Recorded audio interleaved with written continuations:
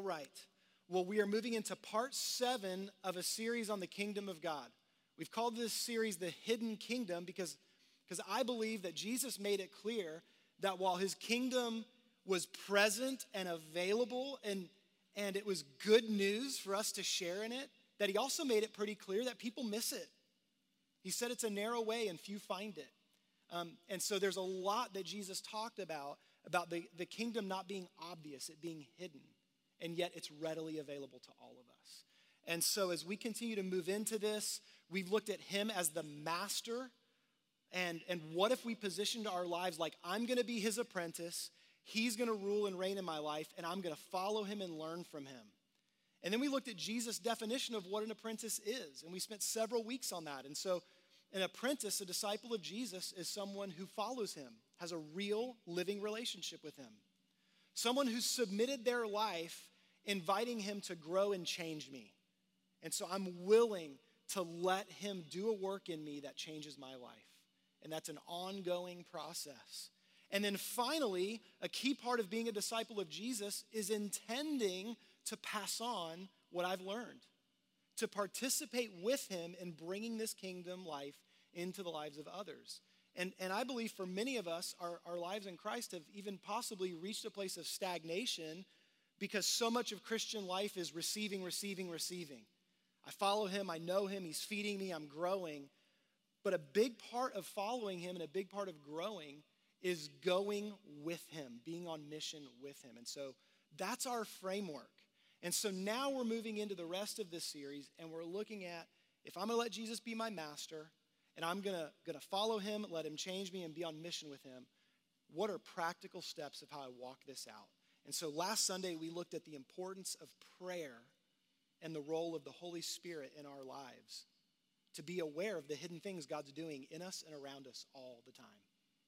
And so now today, we're gonna look at a topic that, it's a word that you don't even necessarily see outright in Scripture, so it might not be super obvious to us, but I'm titling today's sermon, Kingdom Curiosity.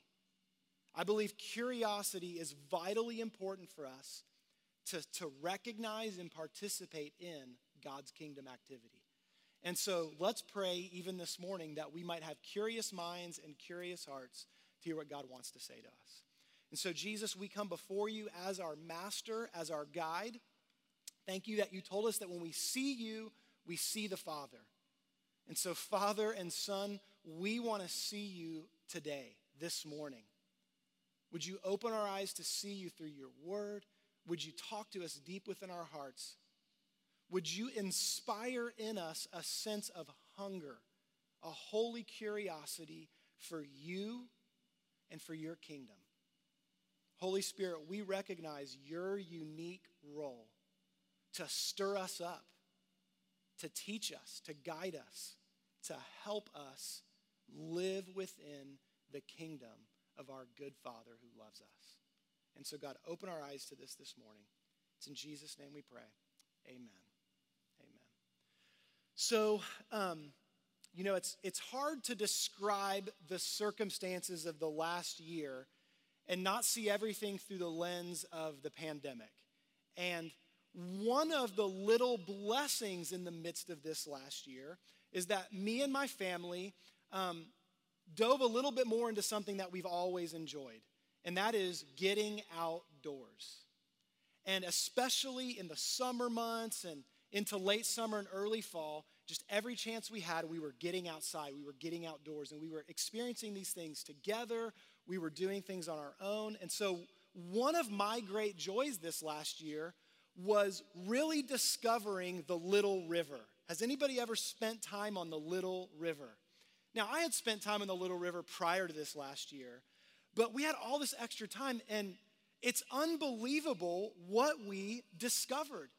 We went out to areas like Tremont that are like right at the mountains, and we discovered these little pull-offs that you could find along this curvy mountain road, and you could park and climb down and hang out near or in the river with this ice-cold water that will wake you up fast.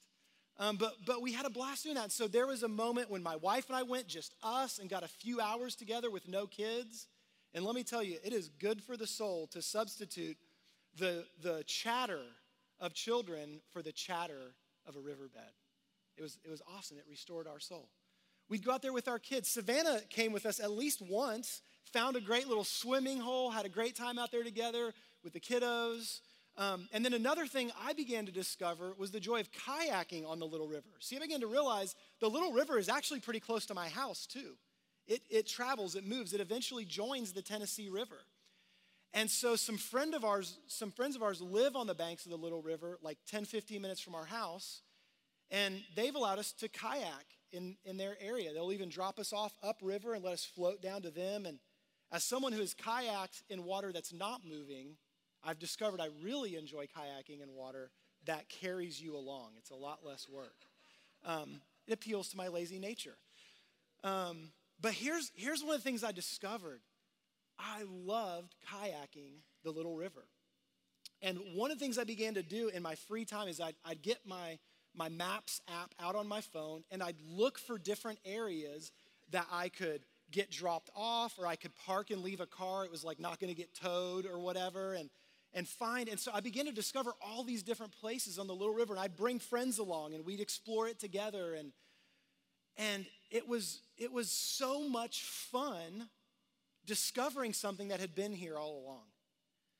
And one of the things I began to realize as I'd kayak the Little River and even began to repeat different sections is I began to realize like there's these little areas where you're going where it branches.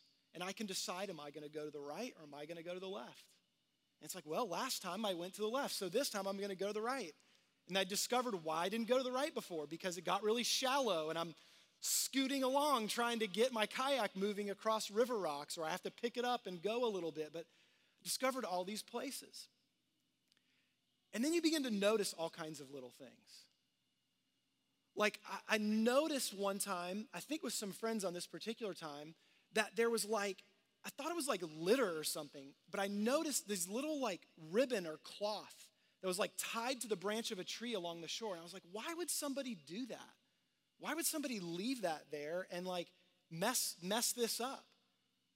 And then I began to notice, wait a minute, those are all along the river. And then it began to occur to me, somebody likes going fishing.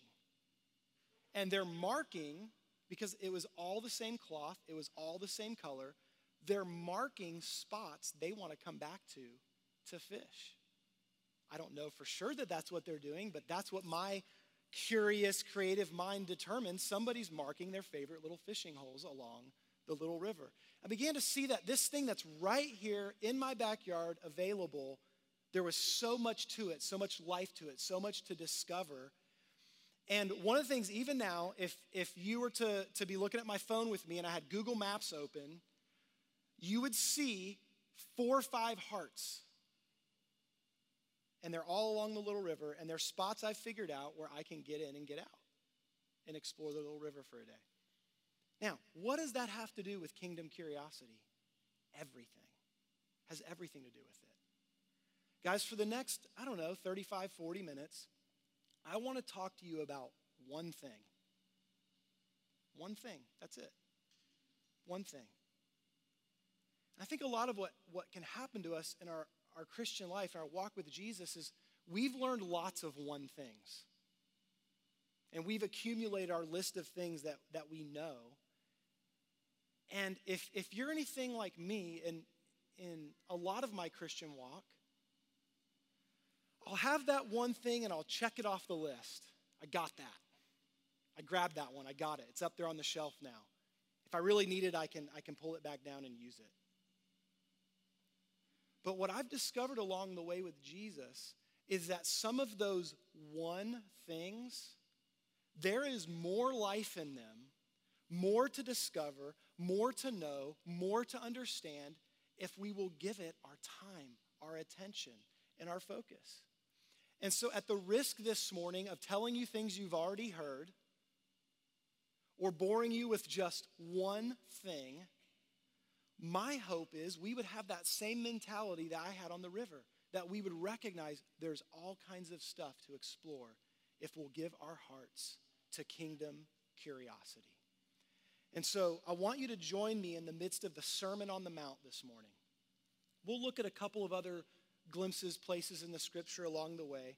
But primarily, we're just going to spend a little bit of time in this section of scripture in the midst of the Sermon on the Mount.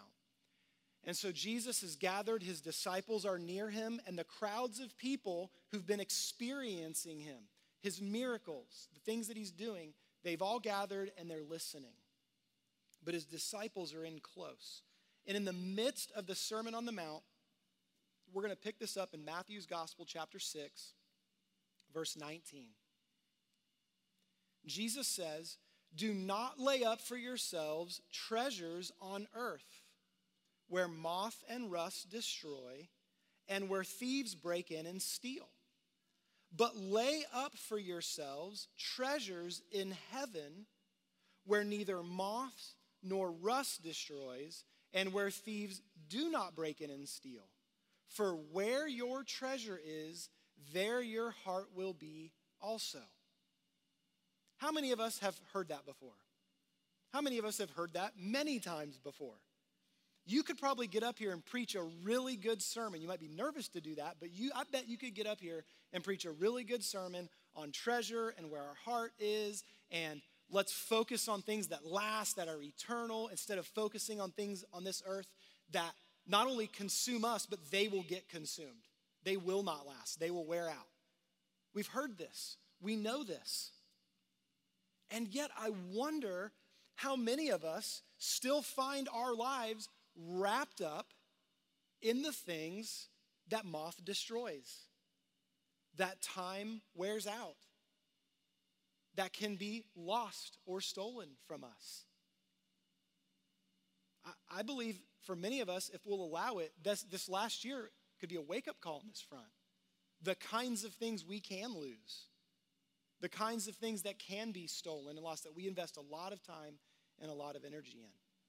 And so Jesus, he continues this thought as he's highlighting, what do we treasure? And he invites us to consider a treasure that is immensely valuable and that is eternal, that'll really last. And he says this, the very next words, verse 22, "The eye is the lamp of the body." Does that seem like it has anything to do with treasure? See, I'm convinced of this, and I think we've done this for years, long before social media, but I think social media has encouraged even more of it. We live on sound bites. We live on Bible sound bites. You know, I read through the Proverbs. Many practice reading a proverb every day, and I think that's great. There's a lot of wisdom in them. You know, we grab one verse and we make a sound bite out of that verse. Or these things that Jesus said and talked about, you know, it just sort of seems like he's rattling off a list. And for many of us, the Sermon on the Mount is just another list. It's like replace the 10 Commandments with all the list of things he said. But see, I believe Jesus was talking about one thing on the Sermon on the Mount. It's all one thing. And he's inviting us into it, to see the connections, to be curious, to discover the life he's inviting us into. That's available to everyone. You know, the Beatitudes is an example. If I just read those as a list of things to try to implement in my life, I'm missing it. He's describing the types of people that are invited, that are welcomed. And so if you're pure in heart, there's a spot for you. If you're poor in spirit, you're not very religiously inclined, there's a spot for you. There's room in his kingdom. Jesus is not moving on to a new thought here. He's still talking about treasure, and he says, the eye is the lamp of the body. So if your eye is healthy, your whole body will be full of light. And if your eye is bad, your whole body will be full of darkness. If then the light in you is darkness, how great is the darkness? What do I see? See, here's the key thought.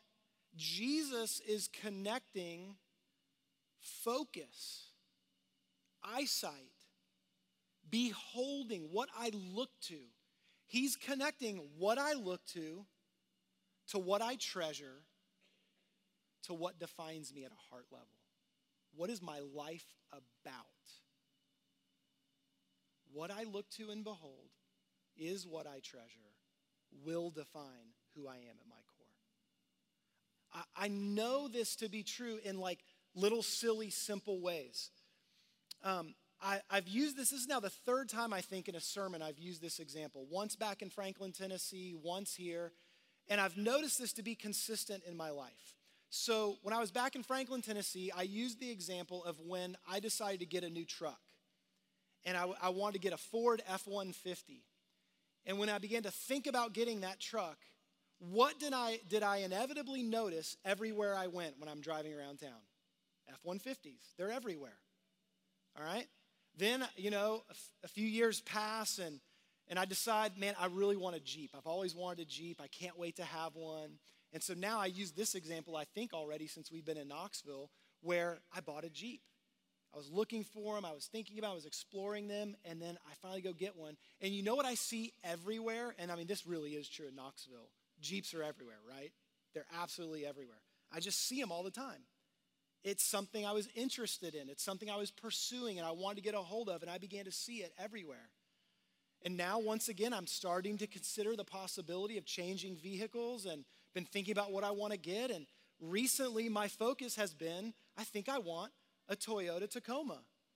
One of the ones with like the full 4 doors, and like I think I want that. I hardly ever noticed those anywhere before I started thinking about getting one. You know what I see all the time now? There's plenty of Toyota Tacomas right here in Knoxville. I see them everywhere. Like, this is a basic principle of life. What I look for, I see. It fills my vision. It's everywhere. Jesus is saying, what if we did that with his kingdom? What if we did that with what he has made available to us? I've made this life available to you, and it's rich, and it's good, and it's satisfying, and it will last.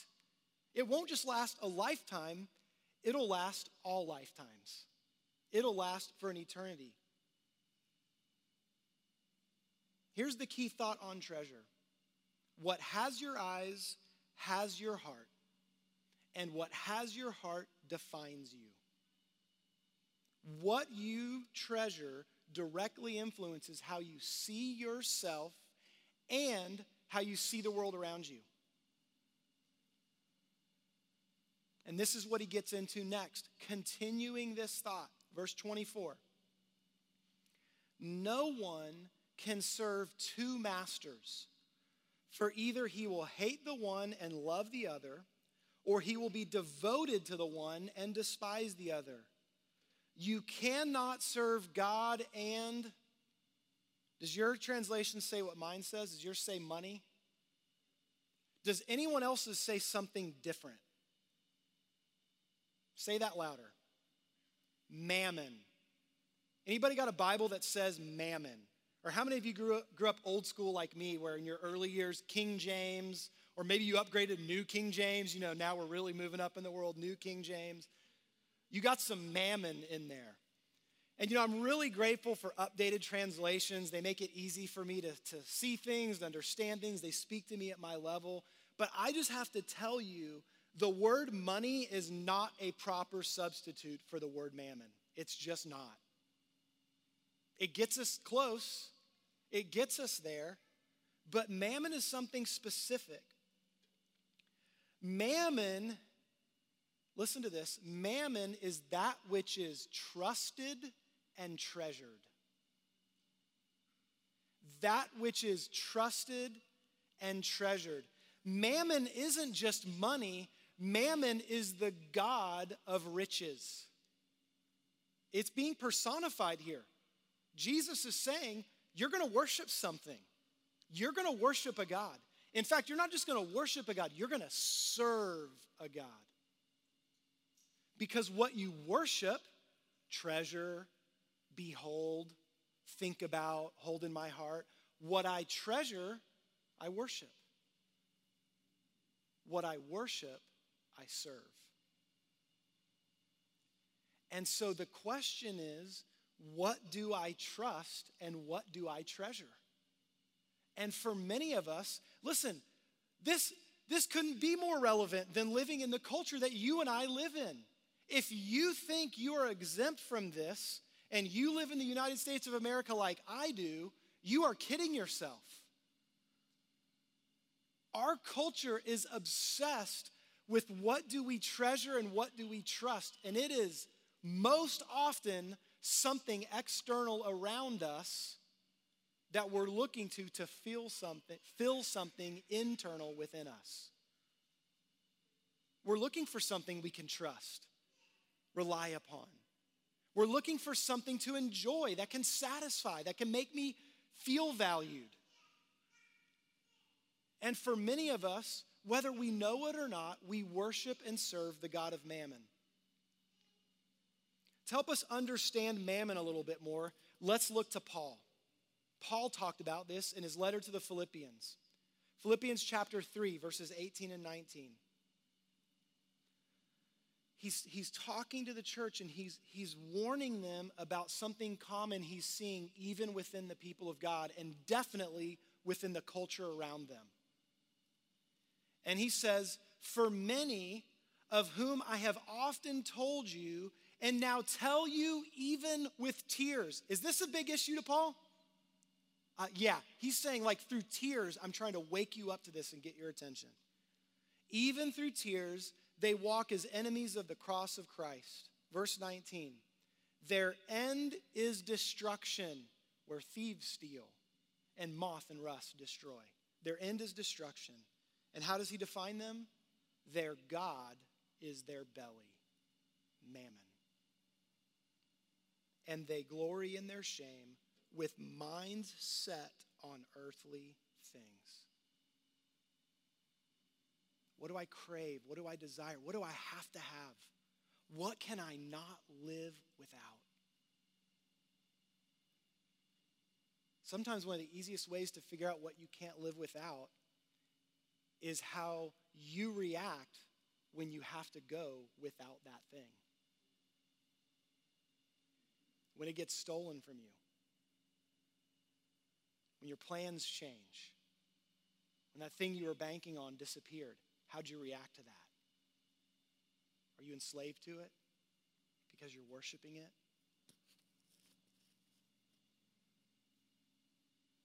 See, Jesus wants our eyes to be open to the fact that what we are focusing on, what we are beholding, what we are seeing, we're pursuing that thing.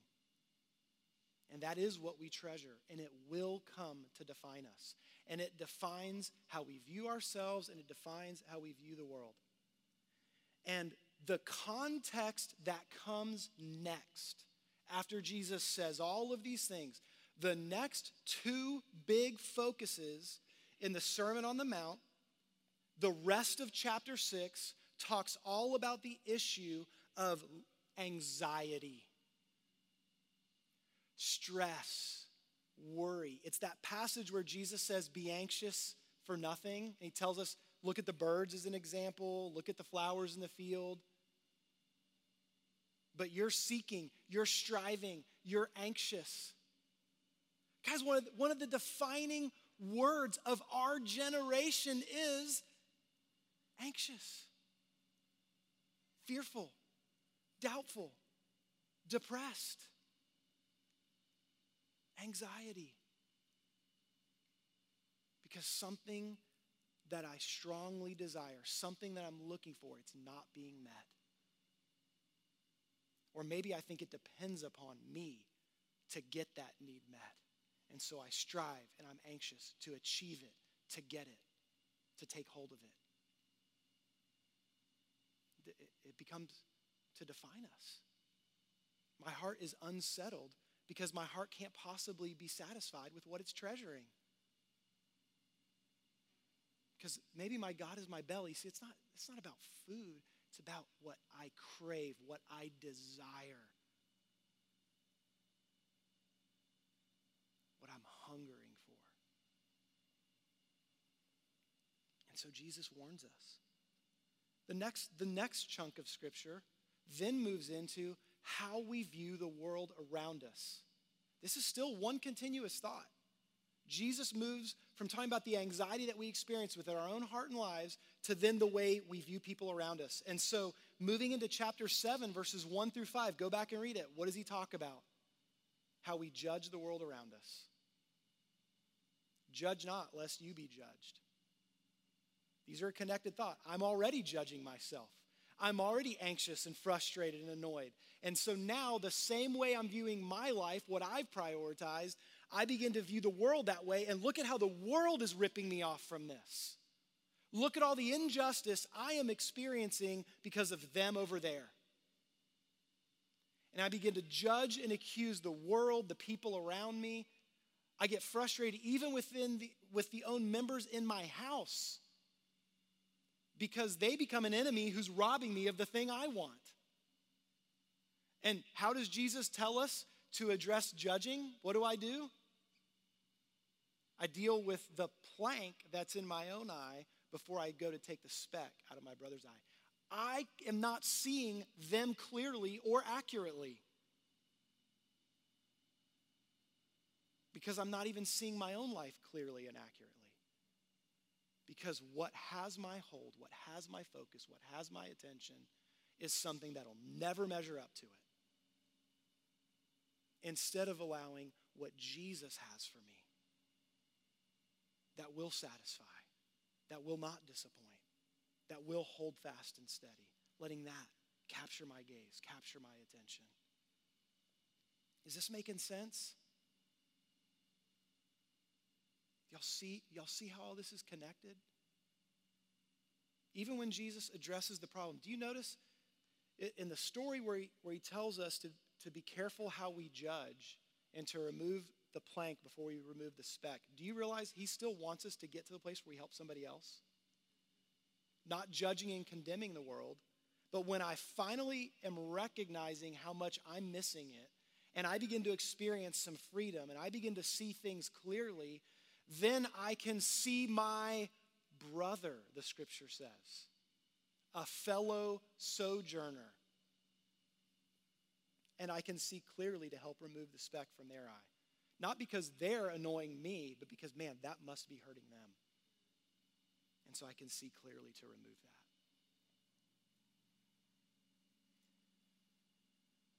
that. What we look at directly affects our heart, which directly affects how I see myself and how I see the world around me. And when I get my eyes right, when I'm seeking first his kingdom and his righteousness, everything else falls into place. We sang that this morning. You know where that verse is?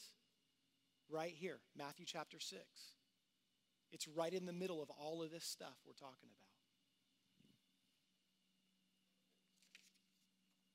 So how do we do this? Jesus makes this point crystal clear in a different context with the same message. And so let's go to Luke's gospel for just a minute. Luke chapter 11. In this passage, it's another gathering of a lot of people crowding in that seem curious about Jesus. But along with the big crowd are the faithful, the disciples. And they're all there, they're all together. And in the midst of this crowd who seem curious, Jesus actually calls out their lack of awareness, their lack of seeing. Check this out. This is Luke 11, 29 through 32. When the crowds were increasing, Jesus began to say, "This generation is an evil generation." So he's talking about the same thing. The god of mammon that leads to destruction. What Paul talks about, destruction. This generation, it's an evil generation. Why? It seeks for a sign. I've decided what I need, and I'm looking for somebody to meet that need. Maybe Jesus will measure up and meet that thing I'm looking for. Many of us are seeking Jesus on our terms while we're still worshiping our thing, instead of finding him on his terms and worshiping him for who he is. And so Jesus says they're just looking for a sign, but no sign will be given it except the sign of Jonah. Verse 30, For as Jonah became a sign to the people of Nineveh, so will the Son of Man be to this generation.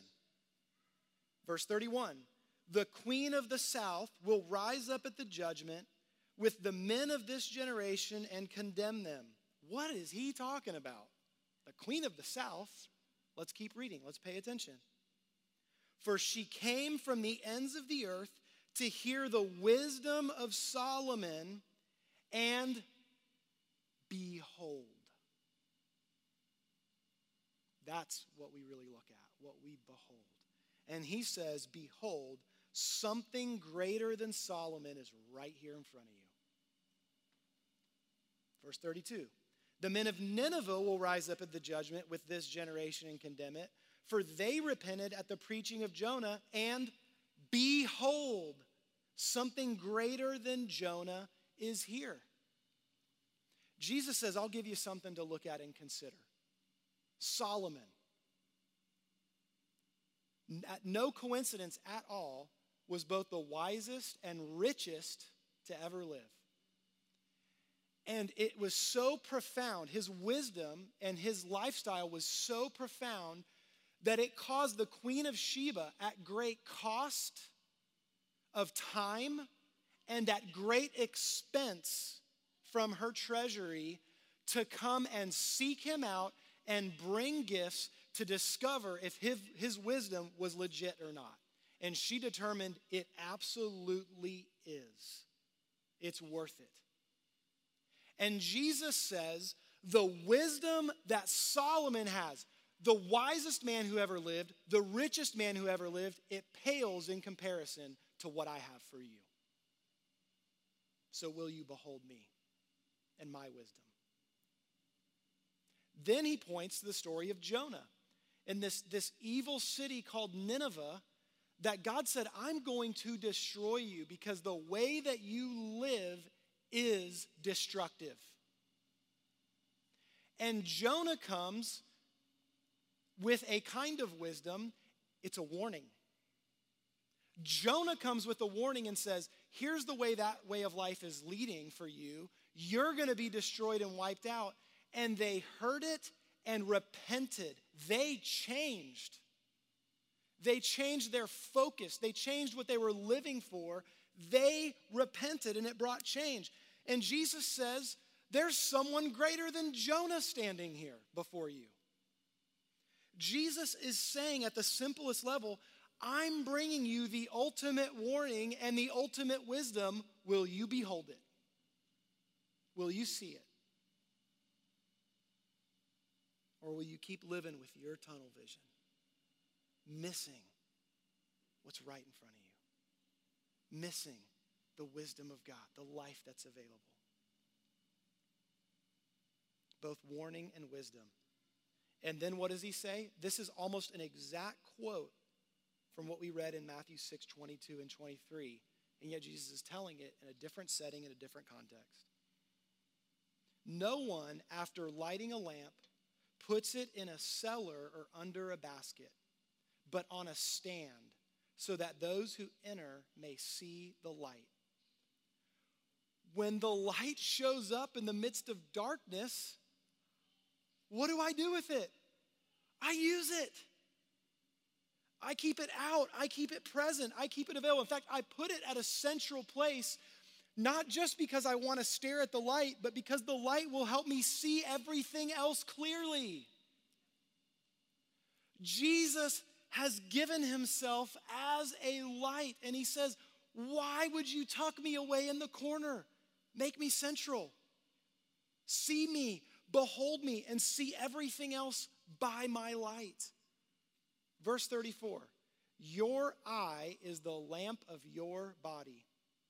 When your eye is healthy, your whole body is full of light. When it is bad, your body is full of darkness.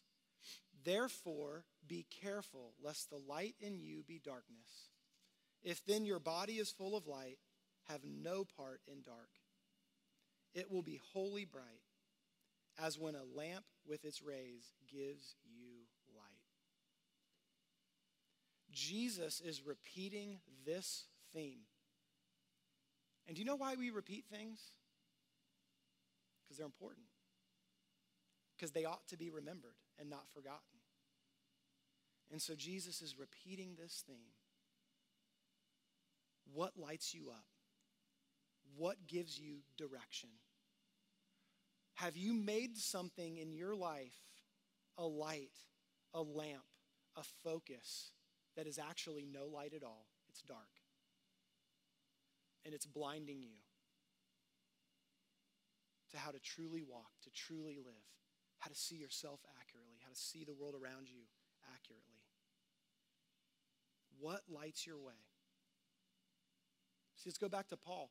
When he warned them to be careful of falling into the same trap that others had fallen into, whose eyes were focused on the wrong thing, in that same context, Paul writes these words that many of us are familiar with.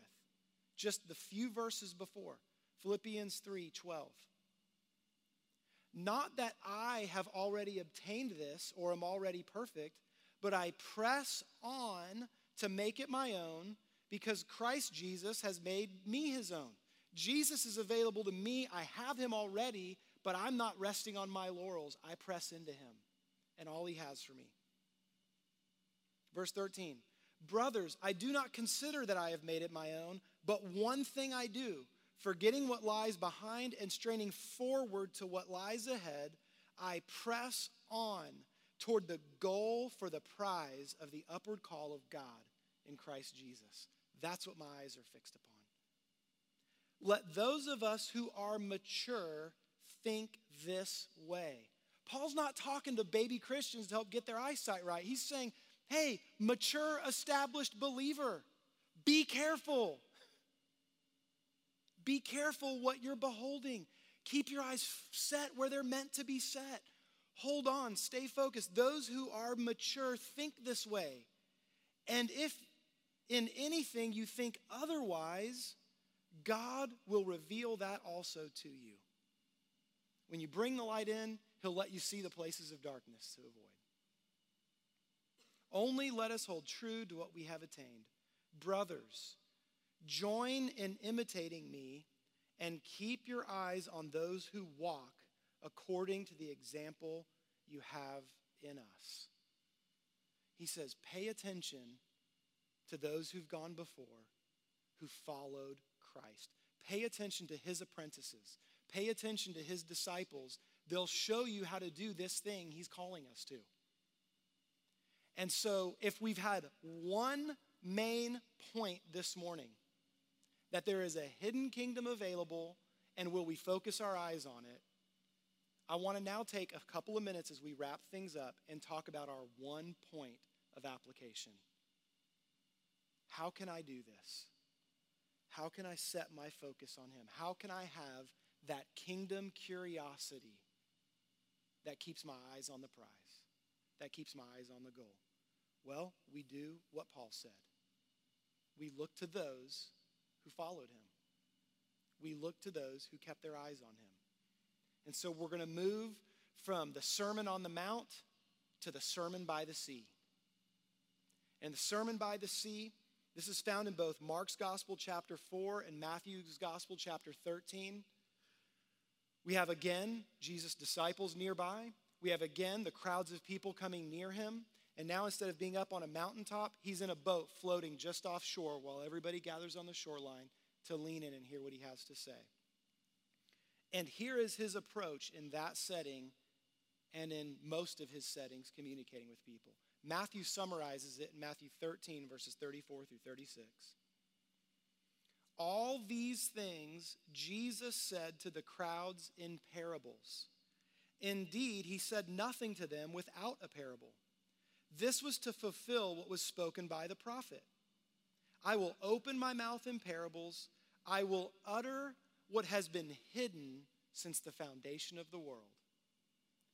Then he left the crowds and went into a house, and his disciples came to him saying, explain to us the parable of the weeds of the field.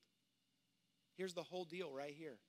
Jesus shows up speaking something that is both meant to make things clear and meant to inspire curiosity. Jesus would tell stories that you could remember, that you could grab hold of, and within them was hidden all kinds of truth to be revealed. And most of these stories in public, Jesus never explained the meaning behind them in public. One of the first times my eyes was open to this, I was in Nashville at a conference in Bridgestone Arena, and Francis Chan's there speaking. And he gets up, and I love the way he did it because he just was like, here's what Jesus did. He got on a boat, and there were crowds by the shore. And he said to them a story. There's a farmer, and he went out to sow. He threw seeds on the path. He threw seeds on rocky ground. He threw seeds on thorny ground. He threw seeds on good soil. Most of it didn't grow. Some of it didn't produce fruit. If you get it, you get it. That's what he did. I paraphrased slightly. He said, let him who has ears, let him hear. If you get it, you get it. And then he walked away. When I hold my Bible, I see him explaining what the parable meant. He did not explain it in the moment to the crowd. He threw out a story that held within it hidden kingdom wisdom, life wisdom, stuff that would change us. And he threw it out there hoping to inspire holy curiosity. He said a lot of people are going to miss it. They're not going to see it. They're not going to get it. The only thing that's going to set apart the crowd from my disciples is my disciples are curious. They will come seek me out to find the answer. And so Jesus would share these hidden kingdom things, and those who had really set their hearts to know and follow him would seek him out and go, hey, what? Like, pay attention to disciples. They didn't ask brilliant questions. They stuck with the basics. Who, what, where, when, why. Like, what you got in elementary school, you can use that when you're trying to see Jesus. The brilliance was in the answers he had, not in the questions they asked. Their only brilliance was their curiosity. I'm going to go seek this out. So here's what I want to do. I'm going to do this quickly. Just looking at Mark's gospel, you can do this in both. Just looking at Mark's gospel, I want to show you the things between the parables. All right? I want you to see this, and we'll wrap up with this morning. So Mark 4 starts out. It explains the setting. I'll read it quickly. Mark 4, 1 and 2. Again, Jesus began to teach beside the sea. A very large crowd gathered about him, so that he got into a boat and sat in it on the sea, and the whole crowd was beside the sea on the land. And he was teaching them many things in parables, and in his teaching he said to them, and then it goes on and describes what I just said, the parable of the soils. I mean, he's got a captive audience. Like, if you want to start a movement and grow something and you got a captive audience, man, use it. And instead, Jesus did kind of what in the Old Testament, he told Gideon to do. We got to weed some people out. Let the ones who are really hungry come looking for food. And so he tells the parable of the soils. So the parable wraps up. He's removed from the people now, verse 10 through 13. And when he was alone, those around him with the 12 asked him about the parables. And he said to them, to you has been given the secret of the kingdom of God. But for those outside, everything is in parables, so that they may indeed see, but not perceive, may indeed hear, but not understand, lest they should turn and be forgiven. And he said to them, do you not understand this parable? How then will you understand all the parables? Jesus says, if you're not curious about this, how would you ever discover this and this and this and this? Does the life that's available to me, does it just bounce right off of me? Is it of no particular significance? In fact, guys, I think some of the very places where maybe we get stuck with Jesus. God, what are you doing here? What's going on here? Why is this happening? What are you saying? The enemy would love to use that as an opportunity to keep us from discovering truth. But those very places where we're unsure, where we don't understand, places where we're stuck, if we'll come to him with kingdom curiosity and say, Jesus, what is happening there? What gives? What are you saying? What are you doing? What's going on here? That way of thinking, that mentality, stay curious, seek answers. Then he explains the parable of the soils. He gives them some answers. Here's what's going on here. And then after he gives them the answers, he says this. More about the lamp. Verse 21. And Jesus said to them, is a lamp brought in to be put under a basket or under a bed and not on a stand? For nothing is hidden except to be made manifest. The only reason to hide something is so that it can be discovered. Not because I want to keep it from you. There's joy in discovering. Nor is anything secret except to come to light. If anyone has ears to hear, let him hear. And he said to them, pay attention to what you hear. With the measure you use, it will be measured to you, and still more will be added to you. For to the one who has, more will be given. From the one who has not, even what he has will be taken away. He says, I'm playing hide and seek, and I hope you'll find me. You know, Jesus said things like, the kingdom of God is for little children, faith like a child. Has anybody ever played peekaboo with a really young kid? If you've ever played peekaboo with some little newborn, well, not little newborn, but like not long after newborn, right? Like it's one of the earliest games you can play. And have you ever noticed the delight on a child's face every time it's peekaboo? And they're fascinated. I promise you, you play peekaboo with a little kid, and I guarantee you, you will be bored long before they are worn out with the game. They're fascinated with it. Where did you go? Where could you be? Did you leave the room? What's going on? Wait a minute. Oh, there you are. And they're delighted. Their face lights up. They laugh. They giggle. It's like the most fun thing ever to discover you once again. The point of peekaboo is the joy in discovery. And Jesus said, that's what my kingdom is like. I'm playing hide and seek with you guys, and you think I've abandoned you, I've left you, you're hopeless, I'm not there, life's upside down, and he's saying, I'm just hiding. You gonna come find me? You're gonna be delighted when you do. You're gonna see me again, but you're gonna see me in a way you never have before.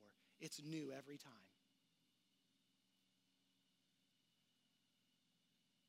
It's like Where's Waldo? Y'all ever read through a Where's Waldo book? Like, oh my gosh, like this whole page. But like when you were a kid, like it was a blast. Like I could spend a lot of time working my way through a Where's Waldo book, looking for that one little hidden guy in the crowd. And what's funny is, as you looked at the picture and you do discover Waldo, you're seeing the whole rest of the crowd in way more detail than you would have if you weren't looking for him, as opposed to just this mass on the picture.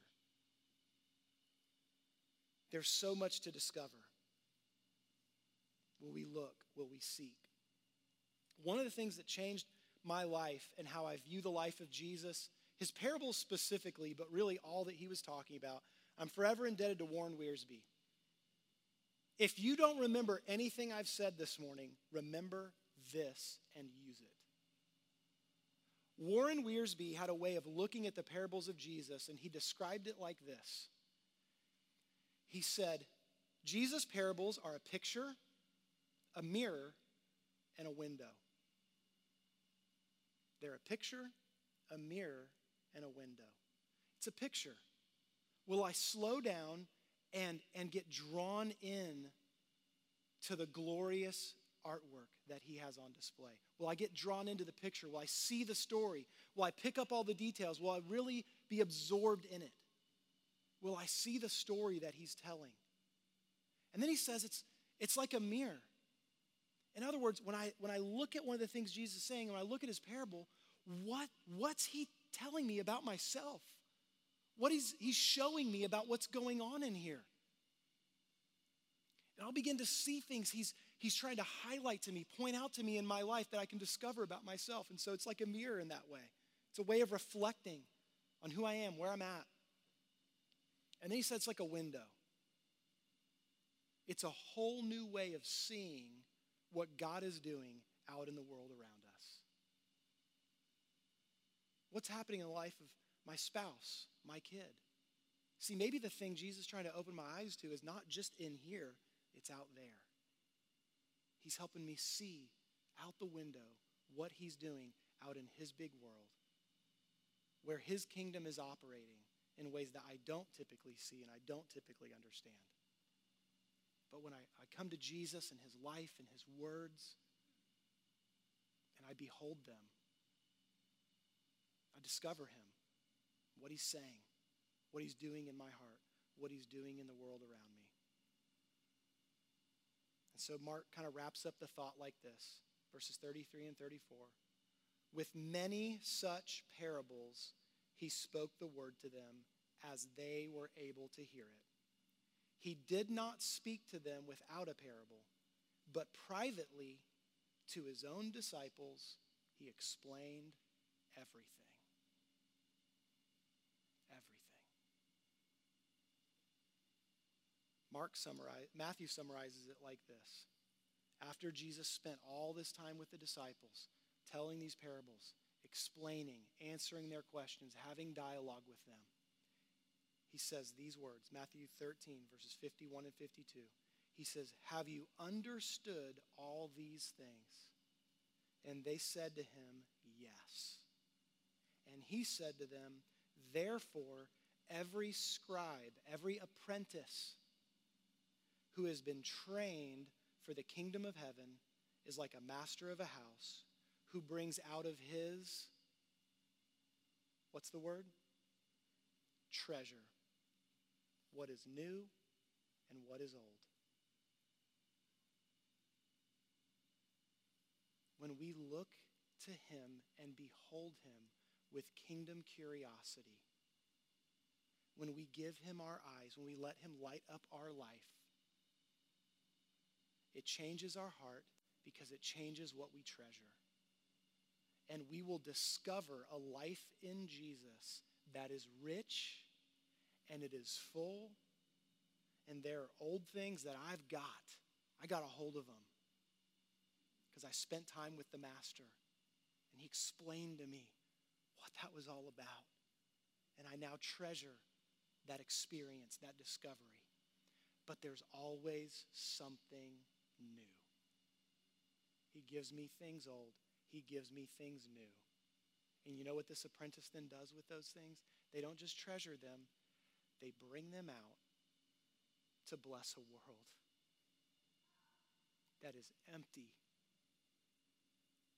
That's empty and hungry. And they're tired of going to mammon that doesn't satisfy. And if the people of God would begin to truly treasure the riches that we have, guys, it wouldn't just change our life, it would change the world around us. Because we would have something to draw on, to offer the hungry and the lost and the hurting. We would have treasure more than enough to share. That is Jesus' hidden kingdom. That is the life that is available to us if we will live and develop a kingdom curiosity. Let's pray.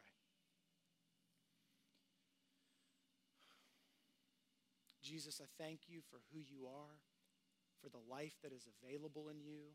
And God, my prayer this morning is simple. It's for me, it's for my friends here. God, that we would hunger and thirst for righteousness. We would hunger and thirst for your kingdom. that our eyes would behold the light that is the only true light. God, that we would discover you over and over and over again.